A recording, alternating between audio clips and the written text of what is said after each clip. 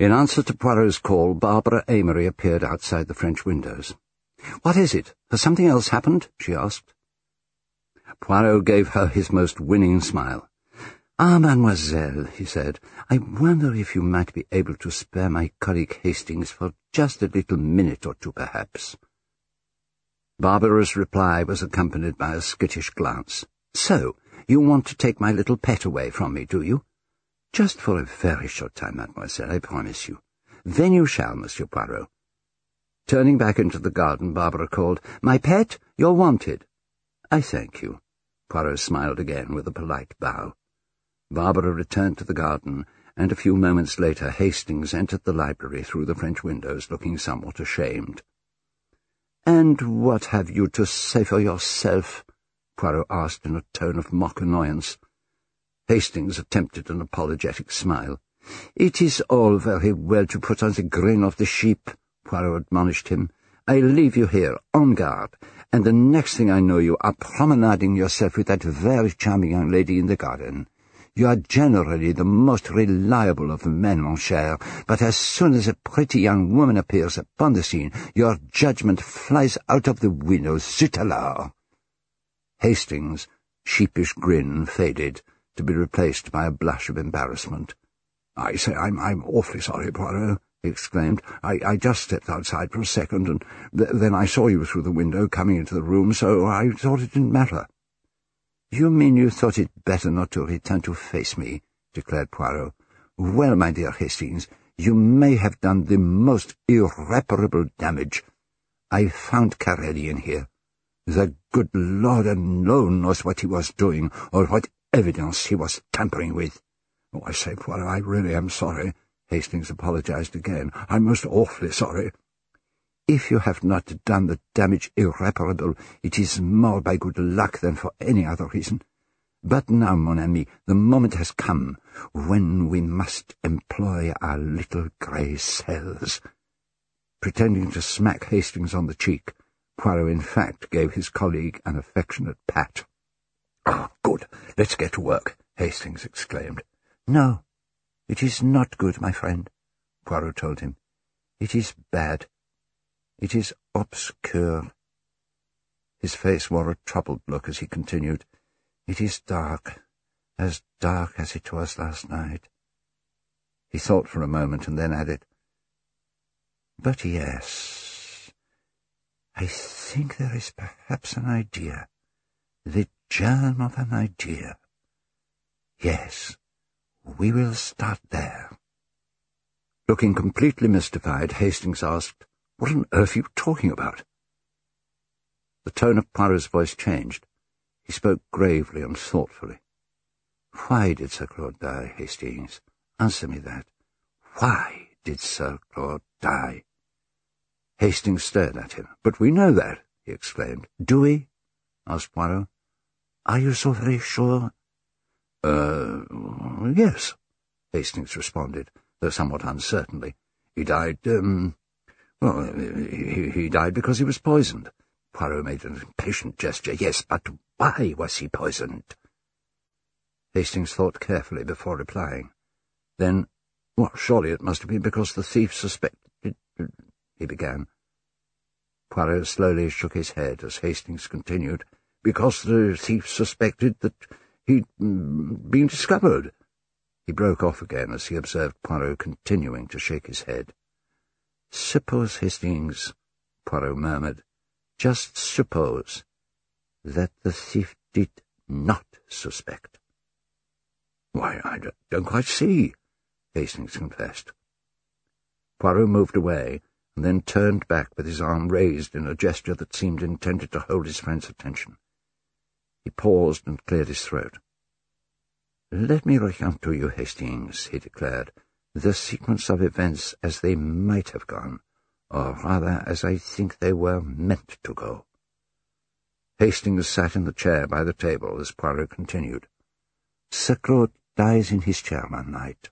Poirot moved to the armchair, sat, and paused for a moment before repeating thoughtfully, "Yes, Sir Claude dies in his chair. There are no suspicious circumstances attending that death. In all probability it will be put down to heart failure. It will be some days before his private papers are examined. His will is the only document that will be searched for.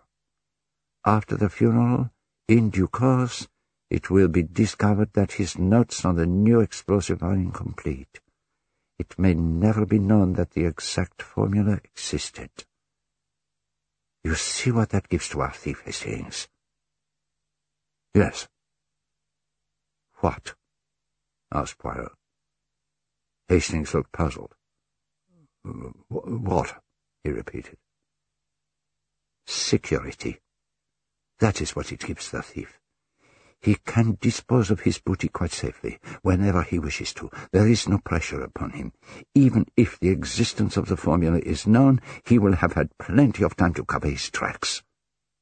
Well, it's an idea, yes, I suppose so, Hastings commented in a dubious tone. But naturally it is an idea. Am I not Hercule Poirot? But see now where this idea leads us.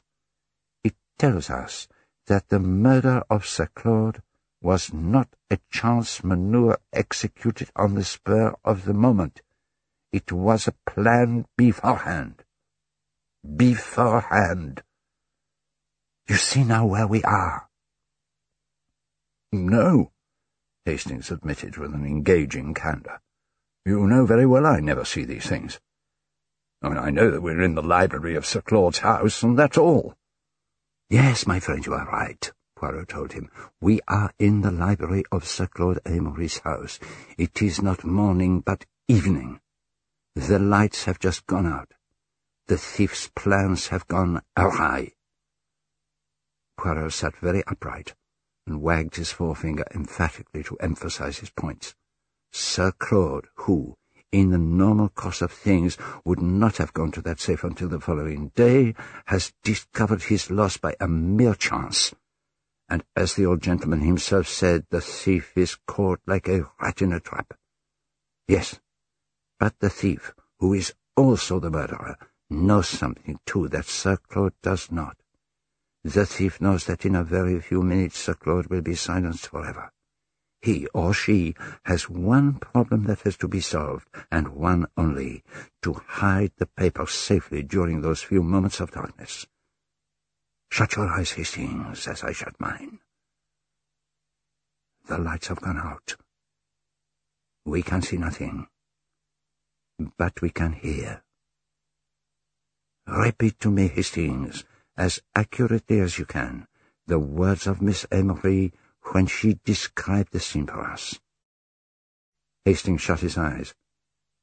Then he began to speak, slowly, with an effort of memory and several pauses. Gasps, he uttered. Poirot nodded.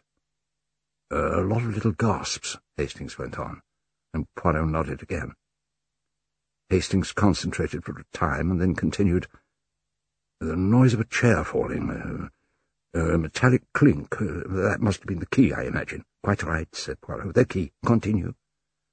A scream.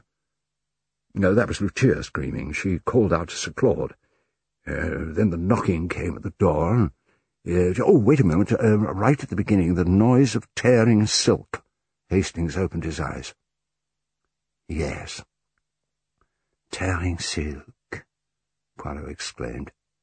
He rose, moved to the desk, and then crossed to the fireplace.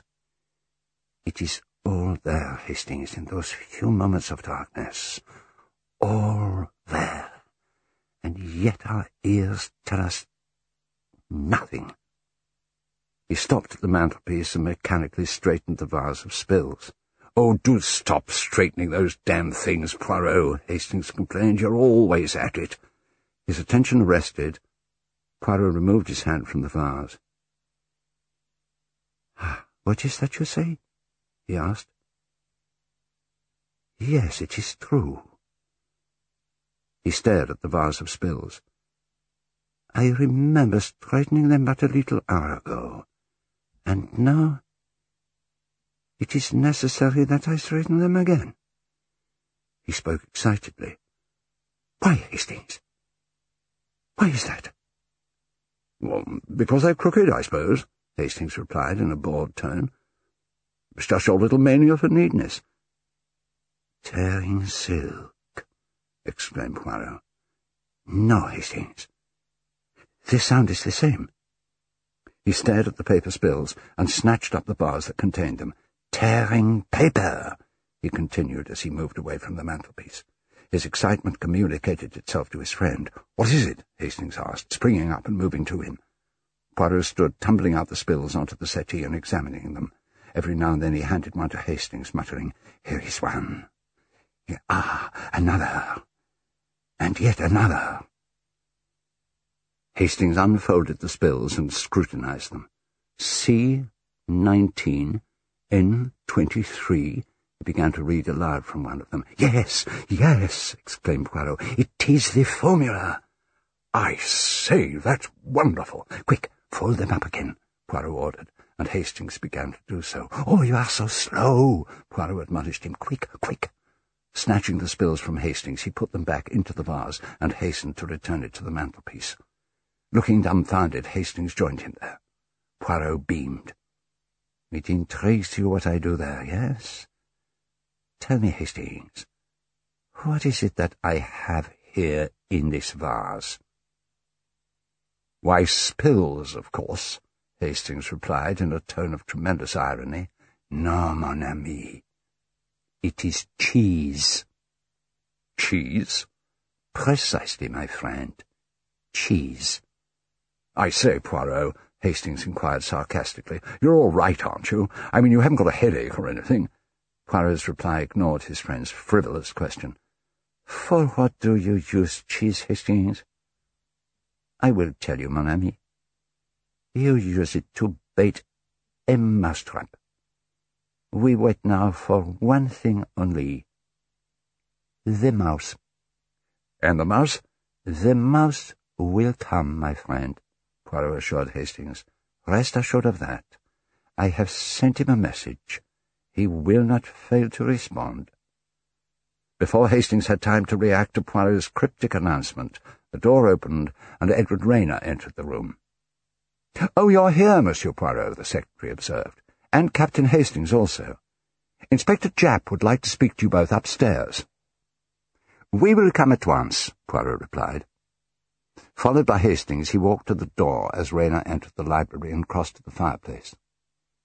At the door, Poirot suddenly wheeled round to look at the secretary. "By the way, Mr. Rayner," the detective asked as he moved back to the centre of the room, "do you by any chance know whether Dr. Carrelli was here in the library at all this morning?" "Yes, he was," Rayner told the detective. "I found him here." "Ah." Poirot seemed pleased at this. "And what was he doing?" "Why, he was telephoning, I believe." "Was he telephoning when you came in?" "No, he was just coming back into the room. He'd been in Sir Claude's study."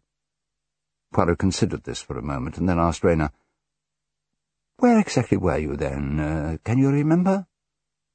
Still standing by the fireplace, Rayner replied, "Oh, somewhere about here, I think." "Did you hear any of Dr. Carrelli's conversation on the phone?" "No," said the secretary. "He made it perfectly clear that he wanted to be alone, so I cleared out." "I see." Poirot hesitated and then took a notebook and pencil from his pocket. Writing a few words on a page, he tore it out. "Hastings," he called. Hastings, who had been hovering by the door, came to him, and Poirot gave his friend the folded page. "Would you be so kind as to take that up to Inspector Japp?" Rayner watched Hastings leave the room on his errand and then asked, "What was that all about?" Putting the notebook and pencil back in his pocket, Poirot replied, "I told Japp that I would be with him in a few minutes, and that I might be able to tell him the name of the murderer." "Really? You know who it is?" asked Rayner in a state of some excitement. There was a momentary pause. Hercule Poirot seemed to hold the secretary under the spell of his personality. Rayner watched the detective, fascinated, as he slowly began to speak. "Yes, I think I know who the murderer is. At last," Poirot announced. "I am reminded of another case not so long ago. Never shall I forget the killing of Lord Edgware. I was nearly defeated, yes, I, Hercule Poirot, by the extremely simple cunning of a vacant brain. You see, Monsieur Renan, the very simple-minded have often the genius to commit an uncomplicated crime and then leave it alone. Let us hope that the murderer of Sir Claude, on the other hand, is intelligent and superior and thoroughly pleased with himself and unable to resist, how do you say, painting the lily. Poirot's eyes lit up in vivid animation. "I'm not sure that I understand you," said Rayner. "You mean to say that it's not Mrs. Amory?" "No, it is not Mrs. Amory," Poirot told him.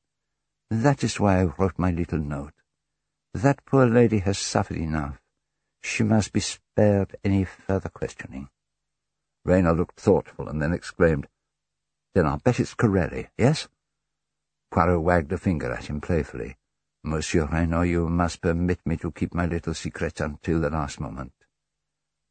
Taking out a handkerchief, he mopped his brow.